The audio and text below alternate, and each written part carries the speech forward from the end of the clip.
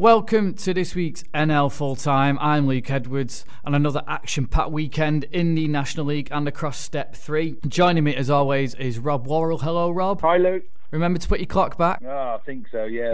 Definitely need that extra hour. And also joining me is Chris Pratt. Hello, Chris. Hello, Luke. So we'll look at the National League. We'll get on to who's top shortly, but we've got to start with the result of the day because Fylde, they've been pretty formidable at home, but away from home, they've picked up a few 0-0s, not really scored goals. Well, they changed all that on Saturday, didn't they, Chris? They went down to Maidenhead, not an easy place to go, and they hit them for 6. Oh, they really did, didn't they? I mean, it didn't help that Maidenhead had Christian Smith sent off for what I saw described as an awful challenge on Ryan Crowsdale, and he was sent off after 25 minutes. I mean, Fylde were already 1-0 up by then. Danny Rowe had put them 1-0 up after 4 minutes, but it doesn't help playing with 10 men against Fylde because they are in exceptional form at the moment, aren't they? Danny Rowe, another brace by Danny Rowe. I saw a stat yesterday. I haven't verified this myself, but 9 matches unbeaten away they are now. So they're as formidable away as they are at home at the minute. And one signing really caught my eye in midweek. Nick Horton has gone to Fylde from Salford.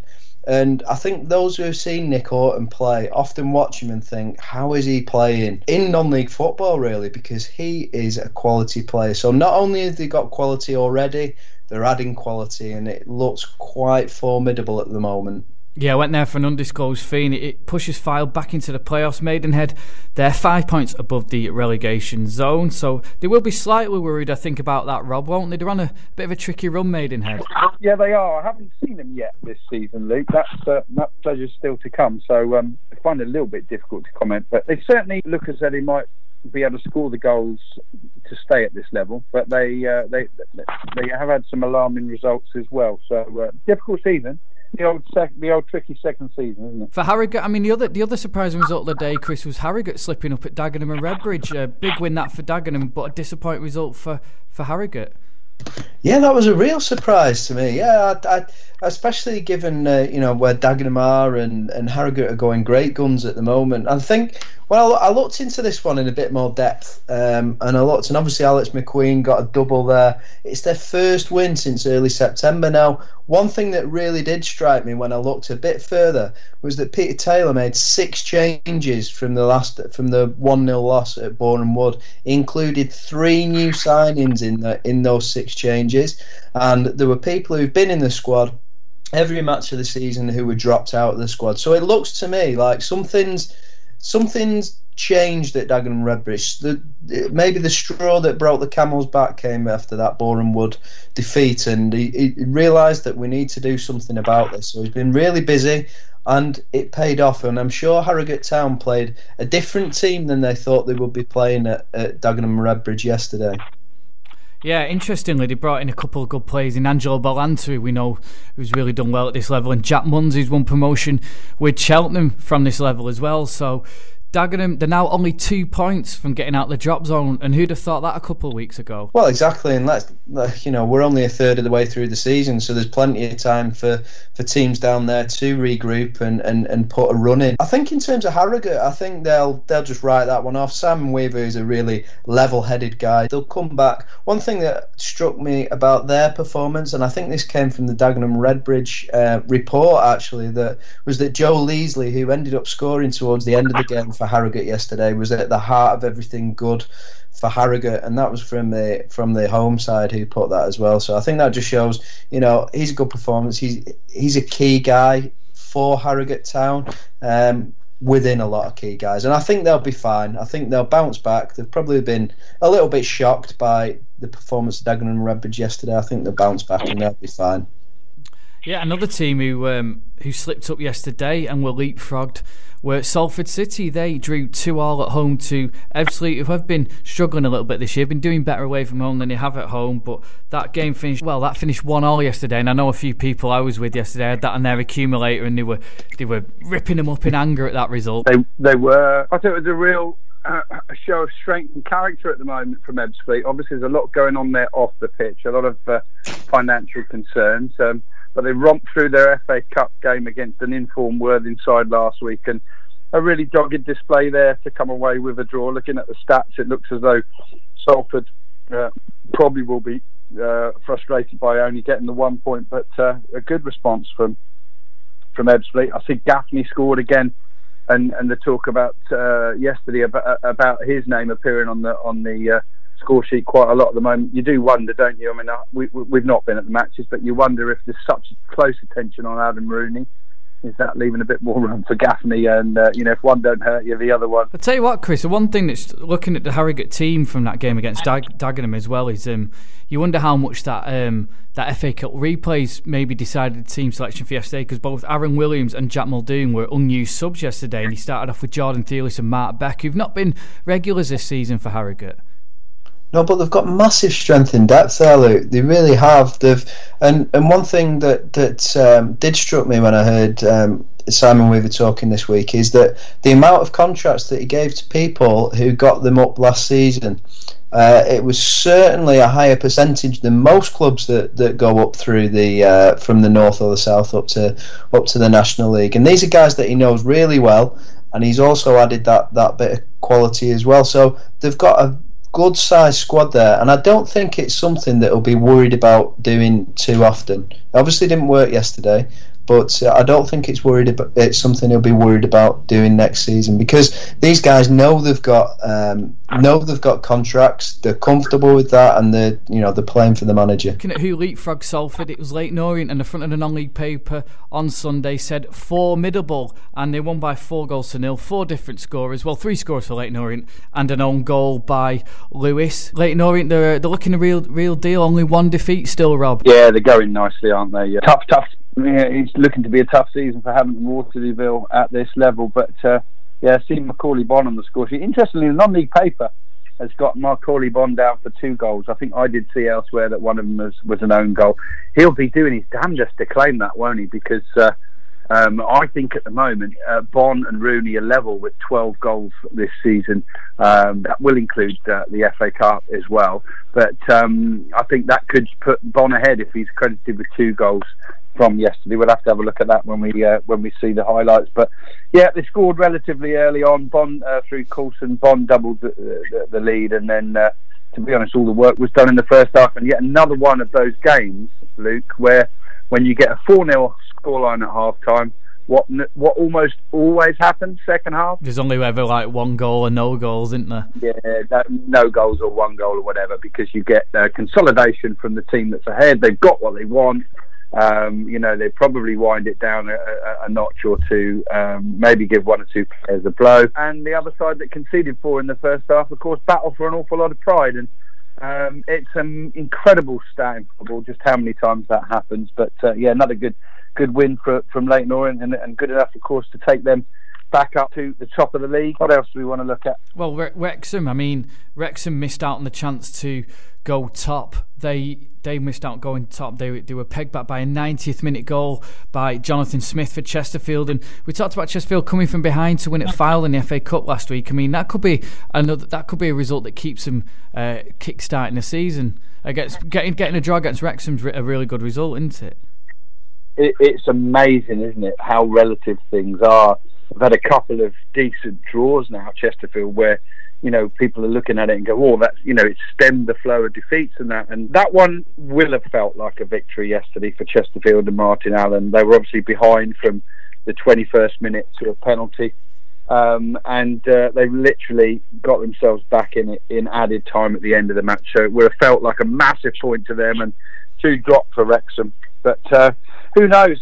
What I found fascinating in the week, Mr. Allen, he's always good for a quote, isn't he? He was asked what he thought of the FA Cup draw. He completely and utterly poo-pooed it. He said he deleted the text that told him who they'd drawn, and his mind was 100% focused on the game against Wrexham. Still no home win there for Chesterfield, but I don't doubt that he'll get every ounce out of that team, and it's really just a question of whether they can get the juggernaut going like Tranmere did last year, or whether as each game slips by it's just looking a little bit too late.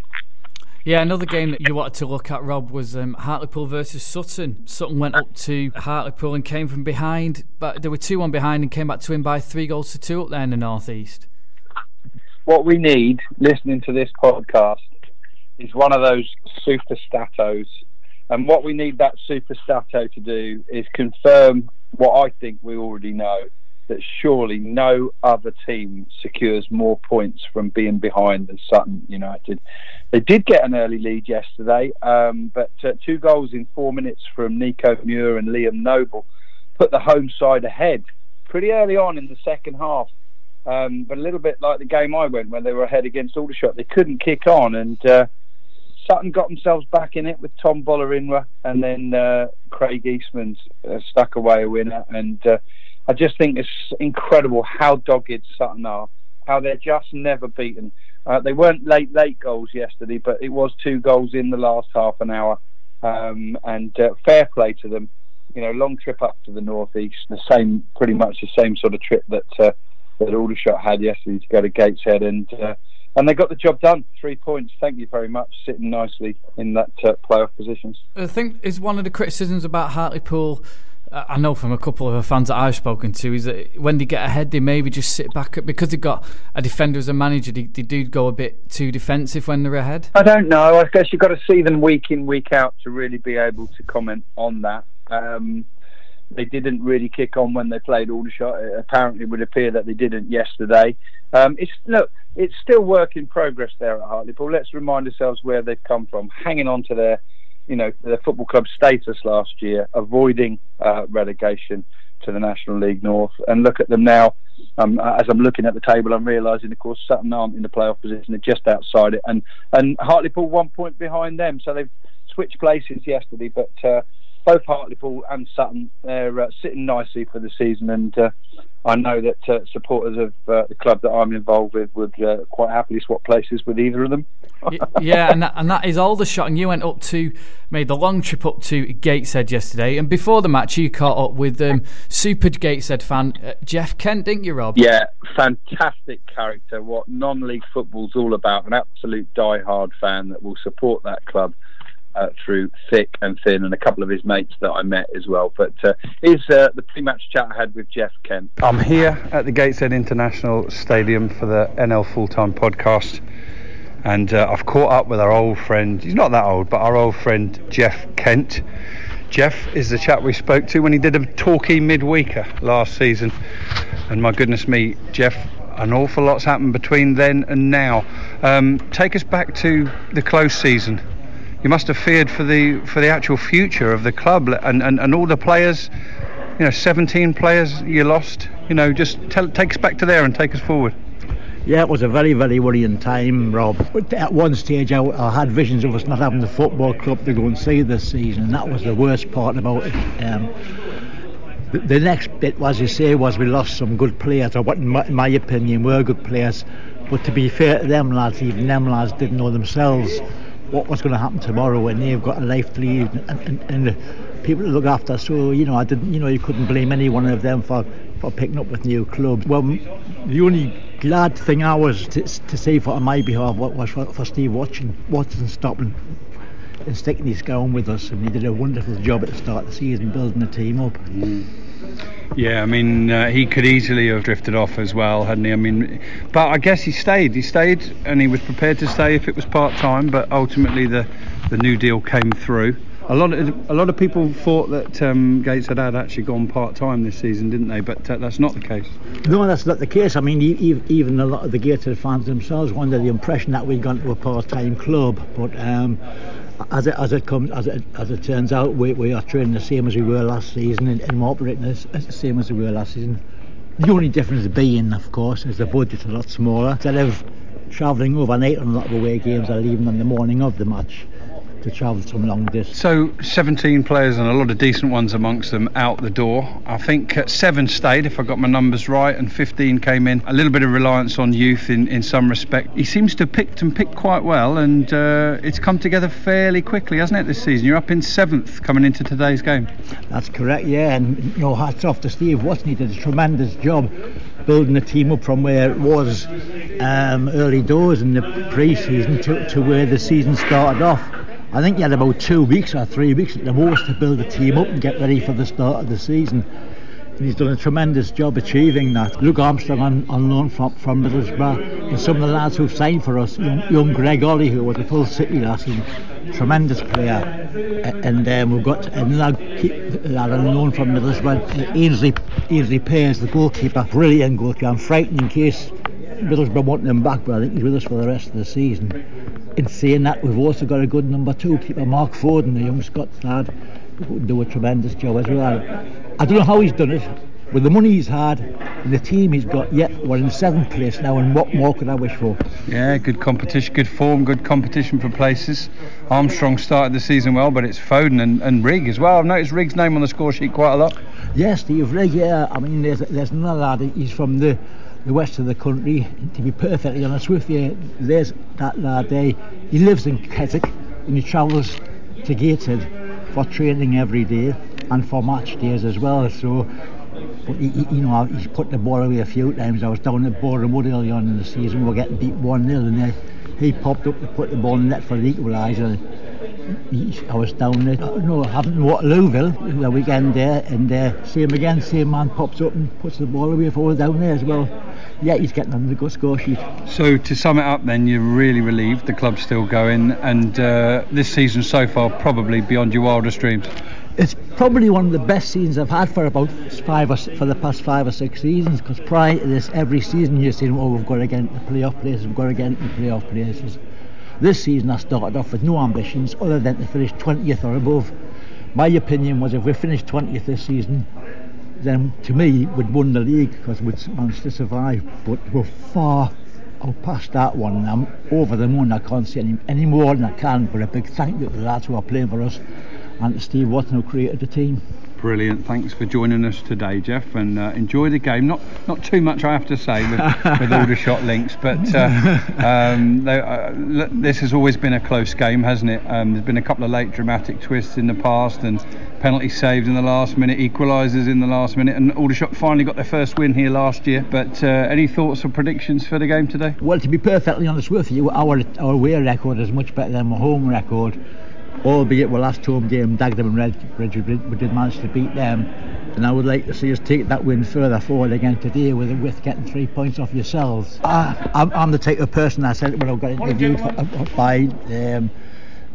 by the radio after the Torquay game, as long as we don't get beat. I don't mind what the score is as long as we don't get beat. Yeah, and you're enjoying kicking every ball still, Jeff, aren't you? Great, thanks for joining us, and we'll catch up with you maybe if you come down to the Ebb Stadium later in the season. I'll certainly be down there, Rob. I will be down there, and I'll look out for you. And that was Jeff Kent, and he was amazed at the season Gateshead were having after the pre-season that they had and the summer that they had, and he said if they'd finished 20th, it'd feel like they've won the league. Well, they won by 3-0. He'd have been even happier on Saturday evening after they beat Aldershot by 3-0, and they are now in the playoff places. So I don't know what he'll be doing now, Rob. Well, funny enough, you've teed that up nicely without realising it. Let's let Jeff have the final say. I didn't see him after the game, but he dropped me a text and he says this: think Aldershot came here at the wrong time, Rob. As you probably noticed, we're on a high just now. Funnily enough, the result didn't affect the league position of either clubs. Safe journey home, and see you in March. There you go. You've got a new pundit there, Rob. Yeah, he's a top man, and he said, please can you or I make sure we get the link to him for the podcast, as he wants to have a listen in. He's an absolute natural talker, and what just comes out is his passion for the game and his passion for the club. My own thoughts on yesterday's game, well, he's absolutely right. Gateshead are really ticking over nicely. They, to me, have been the best exponents I've seen this season of the three at the back. You know, the 3-5-2 turning very quickly into a strong wall of 5 when they're out of possession. And I spoke about that, amongst other things, with the Gateshead manager, Steve Watson, after the game. I'm kindly joined by Steve Watson for the NL Full-Time podcast. Steve, really good afternoon's work for your side today. You're up at the right end of the table and very, very solid at all departments for you. You must be pleased. Yeah, I think solid's probably a good word to use. We another clean sheet, which is always, always pleased with that. That's sort of 5 in a row now. We looked solid. We looked organised. The shape worked. Mike Williamson's took a little while to get going because he hadn't played a lot of football at the start of the year, but he's now organising people very well, and as I say, we scored 3 good goals as well, and keeps the run going. One of the things I think probably, I guess around about half the teams Aldershot have played this season have played 3 at the back. It's probably a compliment to yourself and your team that one of the best I've seen of that today. You managed to get the bodies forward and create a threat, but as soon as you're out of possession, that's like a wall of 5, isn't it? Yeah, I mean, the boys work hard. I think that's you can't play that system unless everybody works hard, because there'll be the gaps will appear. So that's the key. I've got a really good group that are willing to put the work in as well, and they're starting to get the rewards. You know, I mean, even the games that we lost earlier in the season were just down to sort of naivety and a little bit of the learning process for some of the younger lads. But fingers crossed that them lessons have gone some way to being learnt now, and we're looking pretty solid. Really tough week coming up. Fylde and Wrexham both away, 2 very difficult away games, and then Rochdale in the cup. So there's no respite, but obviously it's a very good 3 points again. Nice bit of confidence building amongst your side, and some good competition for places as well. What happened in the summer, Steve, has been well documented and much talked about on our podcast as much as others. What I wanted to ask you was this. There was an awful lot of people out that door for whatever reason. Obviously, what was going to, a lot of uncertainty. But you stayed, and you didn't always know quite what the remit was going to be. Did you have to draw on all your experience, all your contacts from football, all the good contacts you got in the North East? Because you did get to pretty much, other than the 6 or 7 who stayed, build a new side from scratch, and it must have called upon all that. Yeah, it was. It's my first managerial job, and to have that summer as my first summer was, was very, very difficult. There was times where, most of the time, I did not know where we were going. I did not know who was going to be in charge, what the budget was, so wasn't allowed to sign anybody. But not so much the contacts in the North East. It's just that I knew that if the budget was going to be small, I knew how much talent is up here, and I knew how many lads probably just missed out on careers at Newcastle and the teams around. So that's kind of where I've done my recruitment in the summer, apart from the guys who I already knew that I brought in. And they've been a pleasure to work with. They really have. They're all young, they're all hungry, they all want to learn, and they get on great together. We've got a really strong group.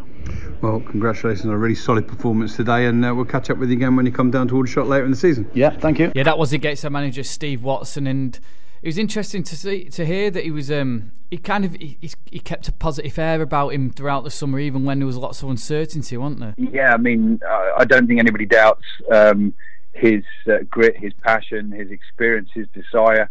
But when you don't know what it is, what kind of shape are you trying to put together? What are you building? Is it a part-time model? Is it a full-time model? It's a fair play to him. And that's the side of things I really wanted to explore with him yesterday. But I have to say, if they reminded me of a team, interesting enough, there could be a link, because I've said it so many times until I'm blue in the face. Efficient, getting the basics right, and not making silly mistakes does really, really well in this league. And of course, Steve Watson was he not assistant and coach to John Askey at Macclesfield for a while? Yeah. Prior to coming to Gateshead, and that's the kind of feel I got about Gateshead yesterday. Look, I'm not going to say they're world beaters. I'm not going to say they're going to tear up the playoffs. It's going to be difficult for them to make that top 7. They're just in it at the moment. But what fun they're having, how organised they are, and what a credit to that football club those players are just now. Fully deserved 3 points for Gateshead. One hopes it was a bit of a blip performance for Aldershot after a much improved last month, and I guess we'll find out really, because they're back in action along with a lot of the clubs on Tuesday, when Shots will be taking on Luke Garrard's Boreham Wood. It was interesting as well that he mentioned about Mike Williamson. Now he's got him fully fit. I mean, what a signing that is to have with the experience Mike Williamson's got. Yeah, fantastic actually, because he has come down from a different level, from a different kind of not generation of footballers, but a different mindset. It was interesting talking before we went to record the audio with Jeff Kent. He was saying about how grounded people are at this level, and how distant it is between them at the Premiership level. A good example of that, when Jeff wasn't so well recently, a couple of the players came and knocked on the door and visited him in hospital, And he said when Mike Williamson first came to the club, it was a bit of a culture shock for him, because he now realises that when you walk through the stadium door there, you don't just march through to the stadium, to the changing rooms, Luke. You stop, you say hello to a few of the regulars, shake their hand, have a little chat with them, and he said Mike Williamson now does that, but that wouldn't have been his world when he was playing for Newcastle. And do you think that somebody of his experience can help propel Gateshead further forward in the playoffs as well? Because obviously, like you say, Steve Watson was saying he's not fully fit yet, but with that experience he's in there, they must provide some solidity, and he's probably too good for the National League as well. Yeah, he was very impressive individually and as a leader yesterday, and I really noticed that myself, because perhaps that's this one thing the young Aldershot Town side are lacking at the minute. It's real leaders on the pitch. Scott Rendell is a very experienced player, but I always think, and I've been a centre forward myself, I always think it's difficult to captain a side from the front. We talked about Fylde a few weeks ago, and they got 3 or 4 players who were ex-skippers at other clubs. But no, Williamson set a really, really good example. Gateshead a very, very difficult nut to crack for Aldershot, and full credit to them. I think very, very competitive up the top end, Luke. If you push me on it now, will they make the top 7? I'd say probably just miss out. But they certainly, and quite rightly, will believe that they've got themselves a decent shout. I know another game, we've got 2 of the games I want to talk about. One of them you want to look at was Boreham Wood versus Bromley, Rob. Good win for Boreham Wood there. Yeah, there was. They went behind to an Omar Bagil goal before they fought back, and Gozi Ugwu, who couldn't buy a goal at Chesterfield, has gone to Boreham Wood, and he scored again for them now. Yeah, and that's really interesting, because it's so amazing, isn't it, for strikers? You know, they go to a new club, they score in the first couple of games, and then it kicks off, doesn't it? I mean, he hadn't scored, I don't think, for Chesterfield, and they've got some good young strikers there. I don't think Luke Garrard always knows how they're going to perform on the day, but now he's got the competition for places. Shaibu scored, and Josh Umera, who's the top scorer, who came from Charlton, he had to come off the bench yesterday. He only played the last half an hour. In fact, Ugwu came off the bench as well, looking at it. So really good competition for places there, and that's exactly what Luke Garrard would want, because if you remember when he spoke with Tom Lang earlier on in the season, he was saying along those lines, wasn't he? These guys have got some good potential, some good ability, but I just don't know if I'm going to get it from them week in, week out yet. Yeah, and Ugwu scored in more or less his first touch as well when he came on, so a super sub there from Luke Garrard. And another game I just wanted to look at quickly for psychological reasons, Braintree, they beat Dover. It leaves Dover still on 8 points, but first home win of the season for Braintree, and that'll be a massive coup for him. They're still 4 points out of getting out for... They're still 4 points away from safety, but that'll be a massive result for Braintree and Hacken-Heretton. Yeah, absolutely, and just the psychological advantage of switching places with the side you've just beaten, getting off the bottom, and seeing that your points tally's now in double figures as well. One of the good things for Hacken-Heretton, he knows the club, doesn't he? He knows the score. It's not that long since he was there, and he's been able to hit the ground running, and that's exactly what Braintree need if they're going to have any chance of getting out this. We won't, of course, write anybody off this season, Luke, not even Dover, who are now 6 points adrift, because we've got the example of Solihull Moors from last season, when around about this time, probably even another month or two deeper into the season, when we're looking at it, there were 12, there were 14 points adrift, and we gave them no chance, did we? But they came through quite solidly and finished well away from the relegation positions in the end. So who knows? Dagenham and Redbridge, they should have renewed belief now. They've had a lot of narrow defeats. We mentioned them earlier in the podcast. They're starting to showing glimpses of what they can do now. Maidstone have got the new manager there. You know, there might be some teams in that lower mid-table that might be looking over their shoulder, and rest assured, listeners, I do appreciate that Aldershot are one of them. And, well, on that note, we'll move on nicely now onto the National League South. Hi, I'm Jake Robinson, and you're listening to the NL Full-Time Podcast. And in the National League South, we have a new leader, Rob. Steve King's Welling United. Who'd have thought it, eh?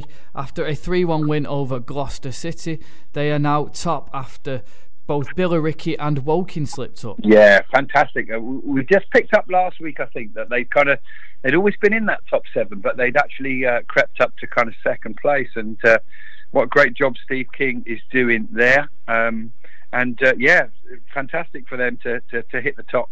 They're not conceding many goals, are they? I think they've conceded less than a goal a game. They don't always bang in too many, but they did get 3 yesterday, 3 different scorers, and Steve King will be absolutely delighted with that. I think whilst Billericay were held, weren't they? 1-1 by Dulwich Hamlet. And that was a gritty performance from Dulwich Hamlet because they went behind to Ross Lafayette, the new signing from Sutton, in the 19th minute. And at that point, if you'd been there, you'd think, well, this is business as normal. This will be a comfortable home win. But not so. Ferguson scoring for Dulwich in the 70th minute. And whilst they're lower mid-table, they are a full 9 points above the relegation zone, and they're making a good fist of this first season at this level, Luke. Yeah, and they've also got the good news recently that they're going back to Champion Hill as well, which is great news for all concerned, and that'll be a real fillip for him, and I think that'll be a big advantage for him as well. Yeah, absolutely. Fair play to them. That will give them a lift off the pitch as well as the one that they're getting on it. And of course, we can't wait any longer, Luke. Let's move on to the game of the day. Really, yesterday, Woking at home to Bath City. Both of them sat in the top 4, and Woking now finding themselves in 4th, having been on the end of a home defeat. They went behind early on, and the afternoon didn't get much better. Kretschmar pulled one back, but Anthony Straker, a former Aldershot Town player and somebody who he got the 3rd goal, and I'm not quite fully sure what the incident was, but there was an incident there with Straker and the Woking fans, and I'll perhaps have to do a bit more digging to find out what went on there, but a tasty one. Bath City coming out on top to keep up their good form, just 3 points off the top of the league now. Yeah, I'm guessing that it was something to do with his ex-Aldershot connections, I'm guessing. But, Bath City, they've joint second best defensive record in the division, and as I say, Bath have been the last couple of seasons just kind of been top 10, floating around, but they're really giving it a good goal this year, and Adam Mann of the match yesterday, as he said, got the opening goal of the game, and they've leapfrogged Woking, and are Bath considered serious contenders? Yeah, absolutely. And I'm wondering if you missed out a pun opportunity, Luke. They don't normally go begging, do they? But Man being man of the match, very good. Yeah, it wasn't intentional. Don't worry.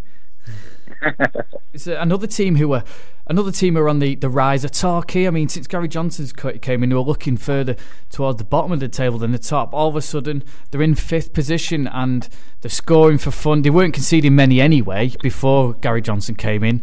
He's just got them scoring more now, and they're into 5th place, and everyone will be going, uh-oh, won't they? Absolutely, they will. We said when Gary Hours went that it wasn't too late for them to come surging back. But I think what's really surprised people is that they've been scoring 2, 3, 4 goals now every week, and it was Torquay 0, wasn't it, when Gary Hours was there?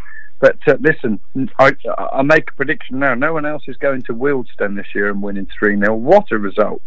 I mean, Wealdstone are still just in the top 7, although from 7th place down to 14th in the National League South are separated by just 1 point.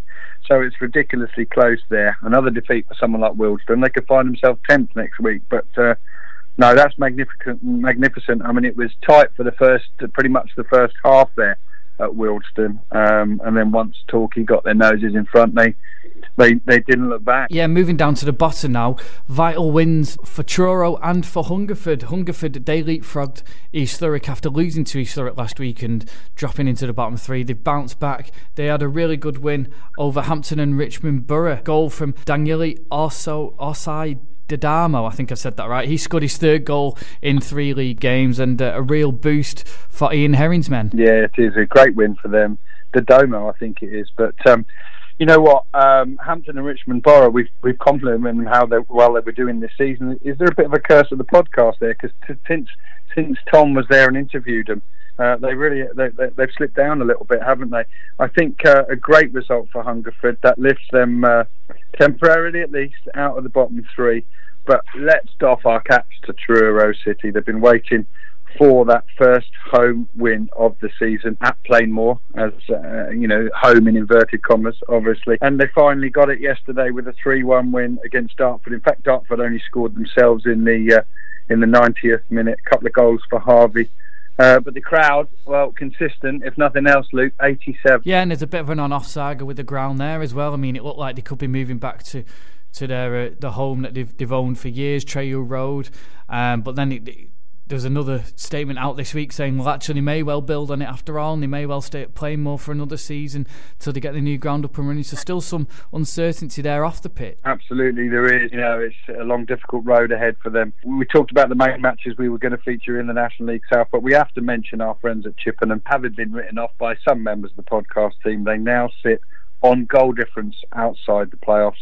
2-0 win yesterday at home to East Thurrock. Well done, Chippenham. I know when we spoke to Lee, the Chippenham fan, earlier in the season, I said, we'll speak to you again at Christmas, and if you're in the playoffs, what would your reaction be? And he said it'd be great. I think they'd be chuffed with a top 10 finish this year. So if they're getting in the playoffs, I don't know what reaction they'd get really from the Chippenham fans. Yeah, one of the things, and I got this feeling yesterday when I was up at Gateshead, sometimes if people with inside the club or outside of the club think it's going to be a difficult season, if the expectations are really low, if nobody really expects anything from the season, it can really play into your hands, can't it? Because a lot of people wrote Chippenham off, and they're going out there and they're playing freely week in, week out, and they're surprising a few teams. And you probably still have a mindset if you're setting up to play someone like Chippenham. You're probably thinking, oh, that's one of the games we should win. They're catching teams out week in, week out, aren't they? That's now 5 wins out of their 7 home matches, and they picked up a couple of wins on the road as well.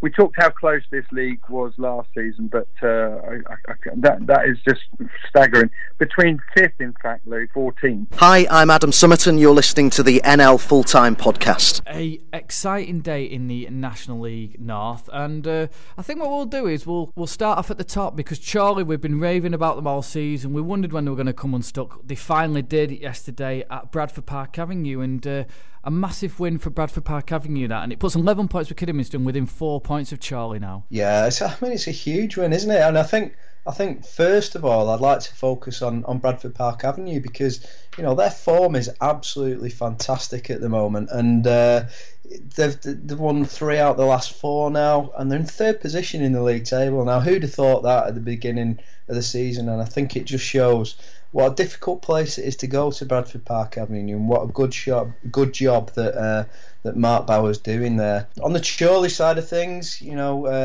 Vermiglio, he was pretty philosophical about it actually, and he was saying it's good that they've got a game so soon. They're at Stockport County on Tuesday, and it gives them a chance to move on. That'll be a really interesting game, Chris, won't it? That going to Stockport. Of course, Chorley, who knocked Stockport out of the playoffs last year, but all of a sudden, we're saying Chorley were 9 points clear the other week. All of a sudden, it's with Chorley's FA Cup run and the results going for them. By now Kidderminster could have gone ahead of him. They slipped up sort of yesterday, 0-0 at Guiseley, and all of a sudden it's closed up again at the top, hasn't it? Yeah, it has, but it's still a nice comfortable gap, that, isn't it? If Chorley do win that their game in hand, they'll be 7 points clear, and I think Jamie Vermiglio goes on to say in that interview, if I'm not wrong, that they'd have taken this at the start of the season, and I think every single one of those teams in that division would have taken it at the start of the season, wouldn't they? What they've done there is absolutely phenomenal, but we're only a third of the way through the season. But the thing is now for Chorley, they don't have to do as well as they have done in those first games, and it'd be almost impossible, I would say. They've got a winning 9, drawn 3, lost 1 record. Now, to do that in the next 2/3 of the season is so difficult, isn't it? But even if they win 7 of those, draw a couple, lose a few, they're still going to be in a decent position at the end of the season. And as we say, Kidderminster, they slipped up to SC. They had a chance to go within 1 point of Chorley last week, slipped up at home to SC United. They went to Guiseley. Ordinarily it would be a good point, but as I say, would it be seen as 2 points drop now with Chorley losing? Yeah, I think it will do for Kidderminster. I think that they would have really wanted to bounce back from that defeat last time out, and I think it will set a few alarm bells ringing, because Guiseley are in decent form at the moment, so let's not forget they're probably in the top 5 in the form table, so it is a very difficult place to go. A team who've obviously got experience of playing at a higher level last season. Having said that, I think Kidderminster will have that down for 3 points, and I think they'll be quite disappointed. I haven't seen much reaction about that, so I don't know how the game went. So another team are on a cracking run of form at the minute. They were struggling at home until recently. Boston, and all of a sudden they're up to 4th, and they're only a point behind Bradford and Kidderminster now. They had a really good 3-1 win over Hereford. We'll talk about Hereford in a minute, but Craig Elliott seems to have got it sorted. He's pushed a few out the door on loan, and he's brought in who he wanted to be. He's brought back the He's brought back Greg Smith. He's brought in Gavin Allett, who he knows from Charlene, who are both good goal scorers. And all of a sudden, the goals are now flowing again for them, aren't they? Yeah, and how often does that happen when a manager takes up? Well, he's been there a while now, hasn't he? But he brings in people that he knows. He brings in people that have done a good job elsewhere. And we've seen Gavin Allett play for the last few seasons, and he is a handful, isn't he? And he's going to be a handful for people in this league as well. And he was rewarded with a goal. I know at half time at 0-0 they would have been thinking that they needed to turn something around at half time, but Craig Elliott, he likes strength in his team, he likes height in his team. They get a lot of good crosses in, they're tight at the back, and I'm not surprised to see them marching up the division. Actually, I think we mentioned they could be dark horses this season. They're proving that point, aren't they? Yeah, and it's interesting as well, as I say, all the 3 new signings scored. Josh Hine, who signed ex-Salford, and Charlie, Gavin Allett, as we said, and Jordan Slew, who's had a bit of a downward spiral since he got that big move to Blackburn a few years ago. So if he can keep them scoring, then they'll be a real threat, won't they? Oh, they will be, yeah. And do you know what? It doesn't surprise me that he does attract players to come and play for him, because when you speak to him after the games, he's quite calm individual. He's quite calm on the touchline, and he's not someone who rants and raves. He's not someone, if you're a winger, you're just going to get earache the whole game, like other managers. Certainly someone that I'm not surprised does get people playing for him.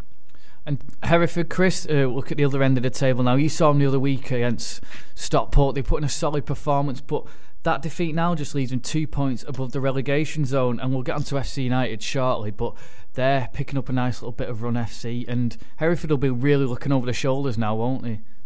Yeah, absolutely. And I'm almost thinking, I'm not sure that performance against Stockport was possibly more of a comment on how Stockport are doing rather than Hereford possibly, but I was impressed with them, and I was impressed with the new managerial setup there last time when I saw them at County, but the form isn't really bottoming that one out, is it? Because they've lost 4 out of the last 5 now, and they are struggling, just hovering above that relegation zone. Now they've got a lot of fights. I mean, I don't know I think we probably have to now stop talking about the change in the Peter Beadle thing and everything that went on, because Hereford now need to look forward. I think we probably do as well. I think we made our comments well known about that it was a surprising decision. However, like I say, I was impressed with the setup. I was impressed speaking to the new setup last time. With a few more people coming in, they're bringing in a few loan signings from league clubs and things like that. I think they'll probably be okay. Yeah, a team who needed a win as well with Telford. They'd had a really good start to the season. They were in danger of slipping out of the playoffs. They were losing by 1-0 against York with just over 15 minutes to go, but he pulled it back, and a last-minute goal from Stephen Morley gave them all the 3 points. And after the game, friend of the podcast, Richard Scott, caught up with the AFC Telford captain Shane Sutton. Shane, thanks for joining us on NL Full Time. Fantastic performance coming back and beating from behind, beating York City 2-1. You must have been pleased with the performance. Yeah, I mean, their goal in the first half, obviously we were kind of on top, and they've broke away and scored. I think that was their only chance of the first half. So we've just said at half time, listen, just keep that first half performance up. They've had one chance. If we can just perform like that again in the second half, we're going to keep getting chances, and that we did, and we took them right to the end. So I think we fully deserved the 3 points today. Yeah.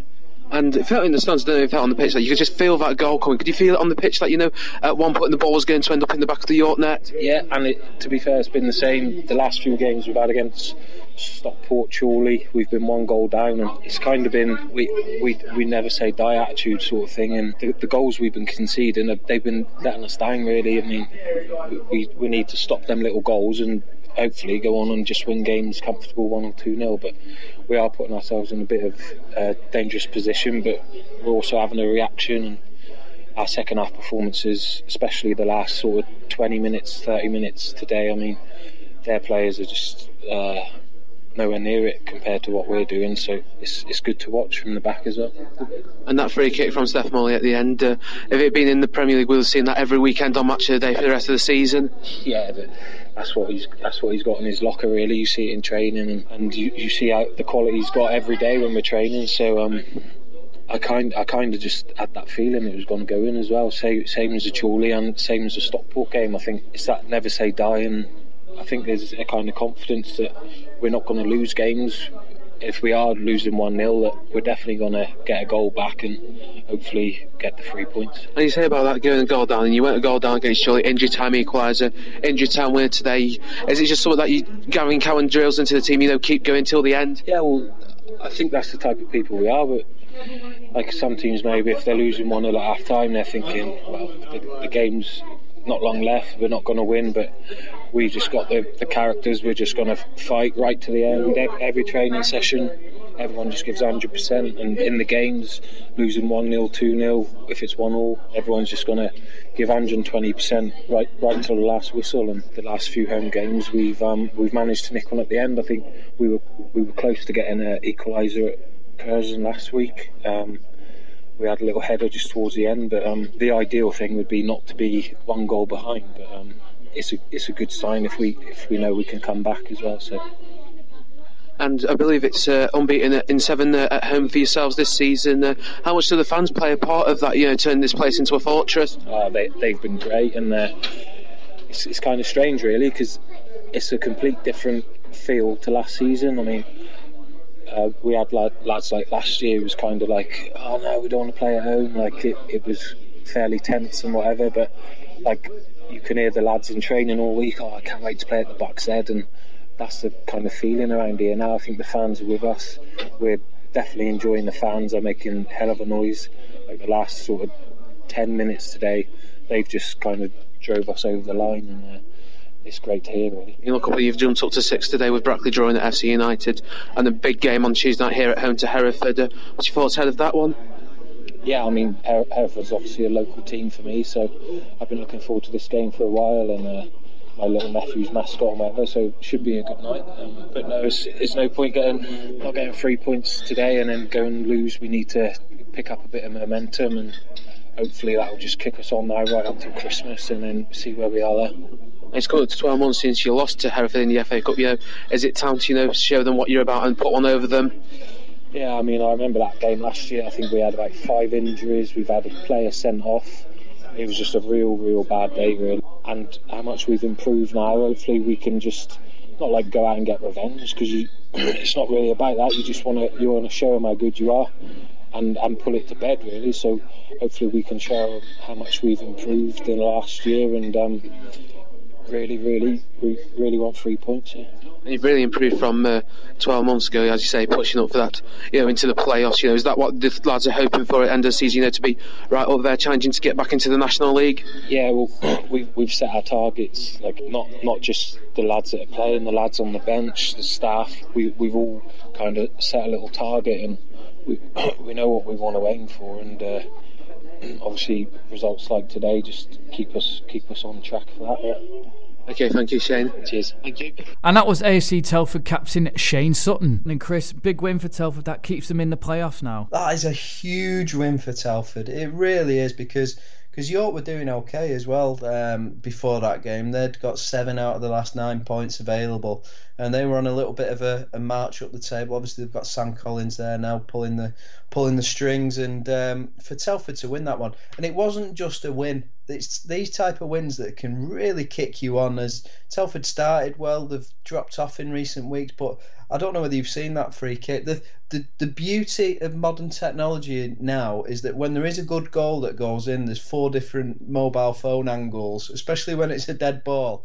And so I've seen that goal from about 4 different positions now, and it's an absolutely beautiful free kick in the last minute.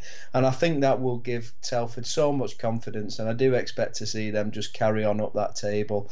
And great win there. It was Stephen Morley, by the way, with the free kick. Yeah, and another team who we won't go too much more into the National League North, but another team who everyone's got to keep their eye on are Chester. 2 games in hand, and everyone level on points with Brackley, who occupied the last playoff spot, and they came from behind to beat Alfreton, including an absolute screamer from Gary Roberts. And it's a screamer when even the the Alfreton Twitter says, "Wow, what a goal." Yeah, when you get praise from your opponents on Twitter, you're doing something right, aren't you? No, we're talking about form teams, haven't we? But Chester are now the form team in that division. And a game that had everything. If you bought a ticket for that game, you've got your money back and more. It had a hat-trick, like Gary Roberts, a last-minute winner, 2 sendings off. Steve Howson from Chester, James Clifton from Alfreton, Rhys Styche, scored on his Alfreton debut. And I thought one of the most interesting things about that was they spoke to Gary Roberts. I think it was the club. Spoke to Gary Roberts at the end, and he says that's the worst he's played in a Chester shirt, and he scored a hat trick. And he says it was as bad as Blythe when they lost 8-1. He's got a hat trick. They've won 3-2, and they're continuing the march up the division. Yeah, somebody else who might be marching up the division, Chris, are FC United. They, as we mentioned last week, they appointed Neil Reynolds, and they won at Kidderminster without him there. His Bamber Bridge team were getting beaten by 4-0 in his last home game, but he's gone in this week and he drew at home with Brackley, and he's got a very positive vibe about him, Neil Reynolds, and he's transmitting that into the players on the pitch. And 4 points from Brackley and Kidderminster aren't to be sniffed at. No, not at all. It doesn't surprise us, does it, Luke? Because we've seen his Bamber Bridge teams play.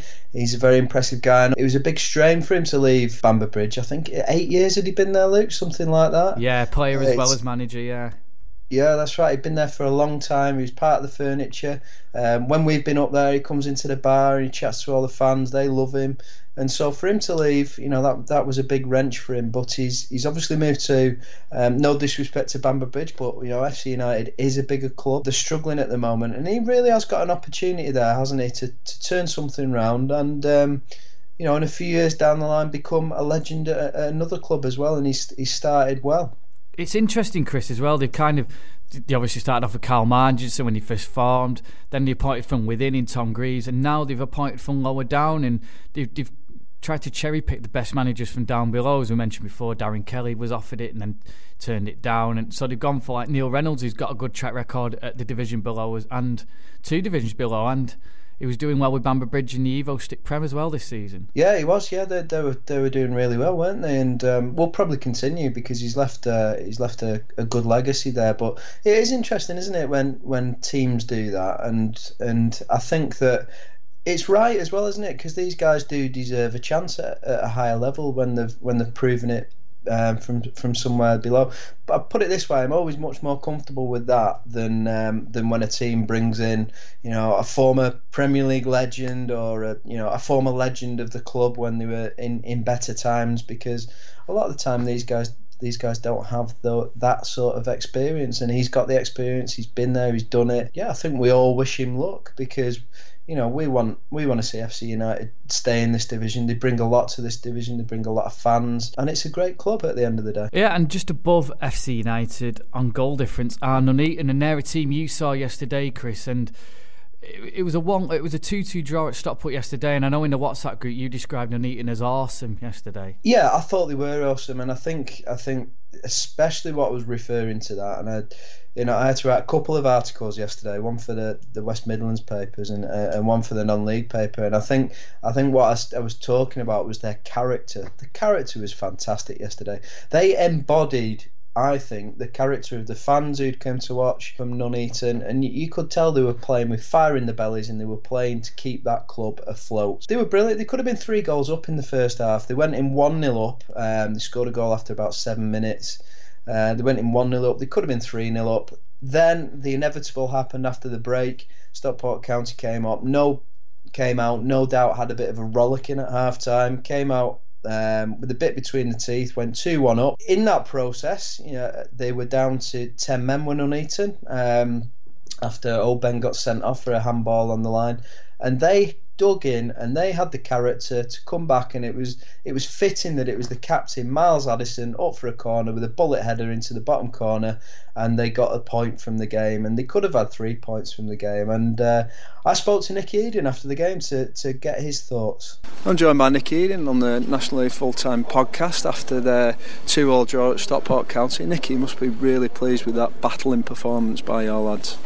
Yeah, definitely. I felt first half, a couple of really good chances, and you can always see, we should be 2 or 3 up, but we did carve out, 2 or 3 real good chances, managed to take one of them. Neil Stockport had come out, second half and have real go at us, which they did. Fair play to them, put us under a lot of pressure. Loads of balls going in the box. They got the penalty, down to 10 men again. But I thought the lads, really stuck at it. Arguably, he could have gone in more than one up at half time. Yeah, which is probably maybe why we are where we are to a certain extent, because if you go in 2 up, it's obviously better than 1 up. And, you've got a bit more of a lead. They've really got to come at you. They've got to score 2 just to get level. But 1-0's a difficult one. I think position that we're in, I think you can sense the lads, sort of disappointment when chances don't go in. But you said to me, you're not going to take every chance you create, especially not at this level. Now, we all know the problems off the pitch and everything that's going on. How does that affect your sort of preparation for the game and your team talk and how the lads react out there on the pitch? You try and, I said to him, I think you were probably about 1:30, 2 o'clock, and I says, forget everything that's going off outside. This next 3 hours is yours. It's your game of football. Forget about whatever's going on. Your personal life at the club.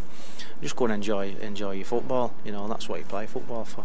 Yeah, I thought it was telling at the end actually when you went over there and all the players went and shook the hands of the supporters who were just delighted with the performance. I think today they were proud of you guys. Yeah, I think I just said to them then. I never want to see a team of mine and fouls, packing. Yeah. And even the game last week, the 6-0, they never packed in.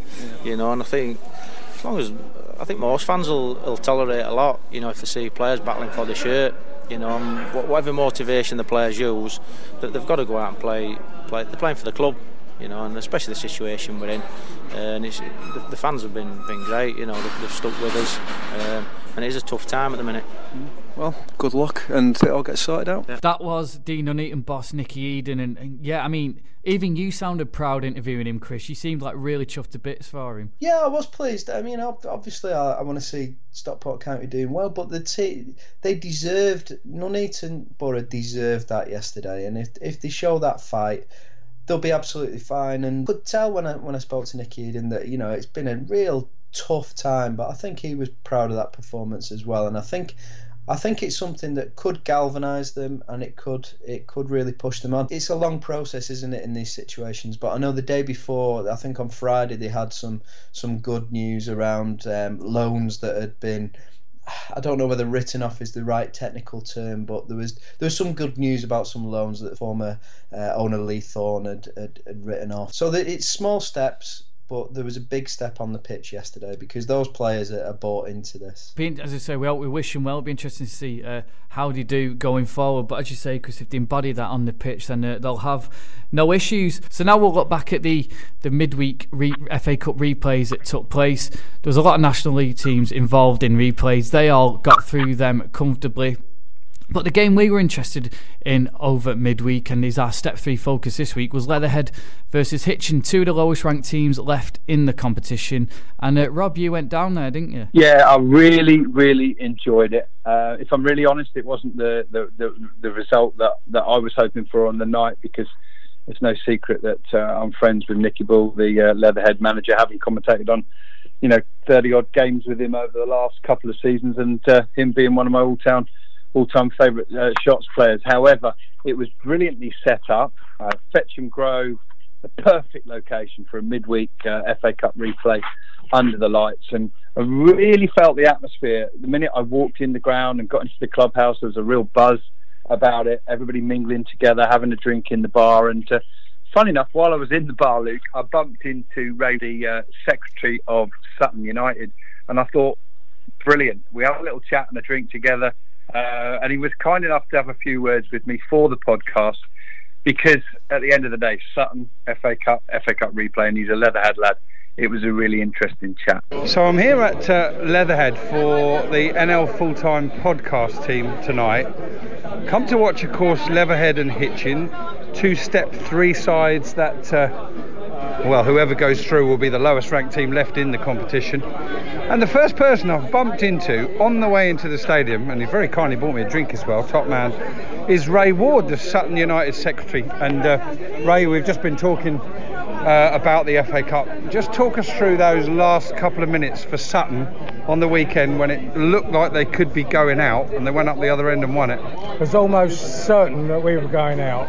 We were 1-1, both goals from the penalty, 0-0 at half time. Wilston got a penalty, we equalised with a penalty, and then 88th minute Wilston got another penalty.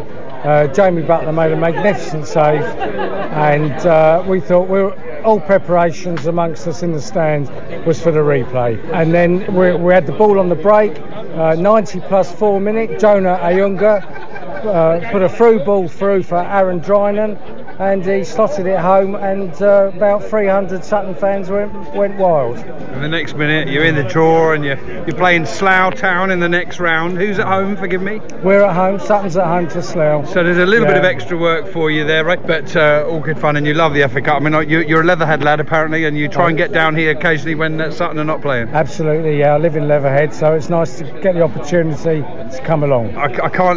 We can't cover the FA Cup and talk about Sutton without asking you about that run. Amazing. You must have been a very proud man to be making arrangements with Arsenal.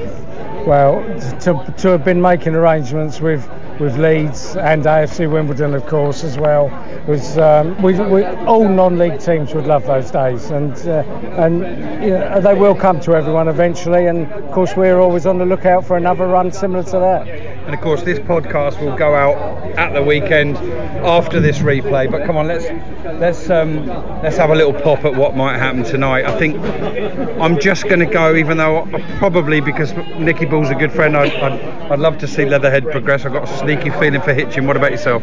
No, I would like to see Leatherhead progress. Whoever wins is going to have a tough tie against Solihull, but as we said earlier, if Leatherhead progress, you'll have two goalkeeper managers facing each other. You heard it here first. It could be Nicky Bull against Tim Flowers. That's put the kiss of death on that one, hasn't it? Ray, thank you so much for the drink and for joining us, and look forward to catching up with you later in the season. So that was Sutton United Secretary Ray Ward, and normally we're pretty rubbish at predictions, Rob, but you came out on top on this one. I did. I didn't want to get it right, but for some reason in both games, Leatherhead just couldn't quite put Hitchin away. In the first game, they were ahead, and then Hitchin went down to 10 men. But they couldn't find a second, and Hitchin got back into it and earned themselves the replay. And then on the night, Leatherhead got themselves ahead 20 odd minutes in, and then right on the stroke of half time they had great opportunity to double their lead, and sadly Gregory's penalty kick was saved by a very, very impressive keeper, Michael Johnson. In the second half, Johnson went on to make a couple of brilliant saves, and Hitchin got themselves back in it again, and then 10 minutes into extra time they scored what was the winner. Leatherhead will feel a little bit unlucky. By all accounts, they've come up against a few goalkeepers in inspired form of late. For me personally, although I couldn't interview him on the night, the following day I really, really wanted to catch up with that goalkeeper, Michael Johnson of Hitchin. A heroic cup-winning performance from him, and I spoke to him 24 hours later. Well, I'm joined on the NL Full-Time podcast by Michael Johnson, better known to his teammates as MJ. And Michael was the goalkeeper who put in an outstanding performance for Step 3 Hitchin, who are now the lowest ranked side left in the FA Cup following their replay win after extra time at Leatherhead on Wednesday evening. MJ, first things first, I understand after all the excitement of last night and the 120 minutes and everything else, there's not much of your voice left. Yeah, that's correct. This is pretty much obliterated, but all for a good cause. Another thing, obviously, being the lowest ranked team left is obviously not the best thing in the world. Obviously means we're not doing too well in the league. Not too bad, we're still in it. So you take the positives out the negatives.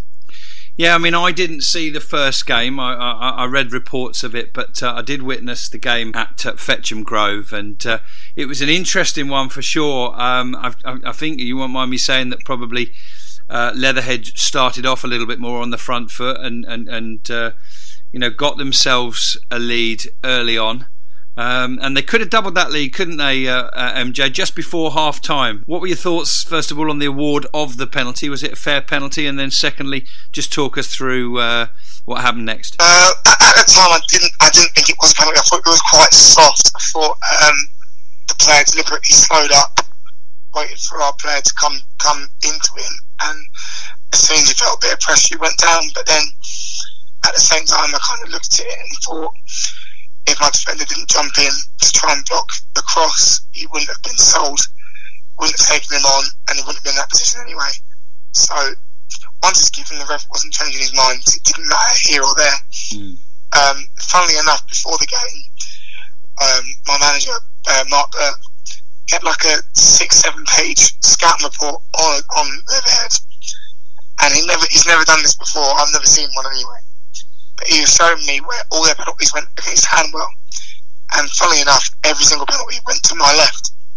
So I don't think any of the players noticed, but before we took the penalty, I was actually waving at Berkey, the manager, and pointing to my left, trying to get a signal to think is this player going to the left as well. They didn't respond, and I kind of just went that way and made the save. Excellent. Yeah, no, it was good. It was one of those,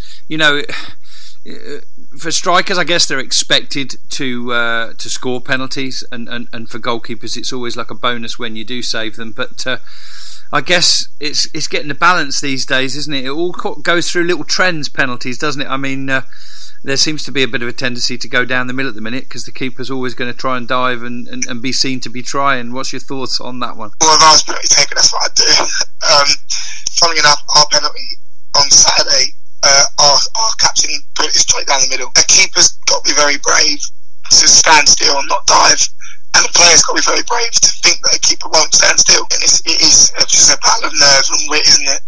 Who can outdo who. Your lads scored in the second half and got another one halfway or well into extra time. But before that, I'm pretty sure it was still 1-0 in the second half when you pulled off what for me is one of the best saves I've seen this season. It was a strike from distance, and you dived up and to your left and tipped it round for a corner. Obviously I know it's your job to make saves, but you must have been pleased with that one. Yeah, I think the moment he hit that, I kind of knew that if I didn't save it, it was going in. It's definitely the best save I've made this season, I think. In terms of the importance, obviously keeping it at 1-0, and also the calibre of save it was going top corner, and I literally had to pluck it out. That's what my job is: shoot any part of the body to keep the ball going in the net. That's what I did. Will it be your first appearance? I guess it will be in the FA Cup first round proper. It will be. It's really funny because at Hitchin, I've been there for about 5 years, and we have never gone past the second qualifying round. At most we've won one game, and then we've lost, and it's usually been to a lower league team, and it's usually been at home. We had a total overhaul of the playing squad. There's only about 4 people left that were there from last year, and they're the first time we get in the FA Cup since we get all the way through to the first round. Wow! And when you get there, you're going to come up against quite some opposition. I've seen them at first hand this season. Solihull Moors. They don't make any secret of the way they play football. They're going to bombard balls into your box, and I'm sure Mr. Burke's scouting report will tell you this when he goes and watches them. Obviously, you'll be called upon, but I'm sure you've got plenty of faith in those defenders in front of you as well. Yeah, definitely. I think as the season's kind of going on now, we're getting a lot better defensively. I'm sure most people know we lost 8-1, which isn't something that we should talk about too much, but it happened. We learned a lot of harsh lessons, and we've learned them very quickly as the season's gone on, and we're now one of the best defensive teams in our league. So it's something that's very strong for us. It's kind of what Berkey likes to build from, is a strong back basis, and kind of go from there. So I feel like he's always got the mentality of if you don't concede, then the least you do is come off with a 0-0, and that is the basis of how he likes to set up his team, and I couldn't agree anymore. Good stuff. Well, MJ, very best of luck in that first round. MJ, it's great to talk to you, and we'll speak to you again on the NL Full-Time Podcast soon. Definitely. Thanks very much for having me. And that was a very hoarse Michael Johnson, Rob, but a very happy Michael Johnson. Yeah, absolutely, and thoroughly deserved as well. He's a highly rated young goalkeeper, actually, and I have to say he was so engaging prior to that chat, during that chat, and we've even been in a little bit of touch since, because it would now appear with Aldershot playing their FA Cup first round tie on the Saturday, and Hitchin taking on Solihull Moors on the Sunday. It would appear that I will be able to go to both those matches, and I look forward to meeting Michael in person and seeing how the lowest ranked side in the FA Cup get on in the first round proper. And they're our Step 3 team of the week this week, Hitchin, so well done to them. I remember them, as I say, a bit like Slough last week, where it was, you always remember growing up watching FA Cup Match of the Days, and Hitchin were always involved, weren't they, in like the early 90s? Yeah, absolutely. I think your memory's better than mine, which is impressive, actually. I'm younger than you, Rob, that's why. You're a little bit younger than me. But yeah, I mean, that's great for me, who does an awful lot of miles around the country to watch and to commentate on football. I'm really looking forward to that game because Hitchin's just 20 minutes or so down the A1 for me, and I have been to Top Fields before. I've seen Aldershot play there a couple of times, but I look forward to revisiting and seeing how Hitchin get on. I'm not sure it's going to be the most easy on the eye, Ty.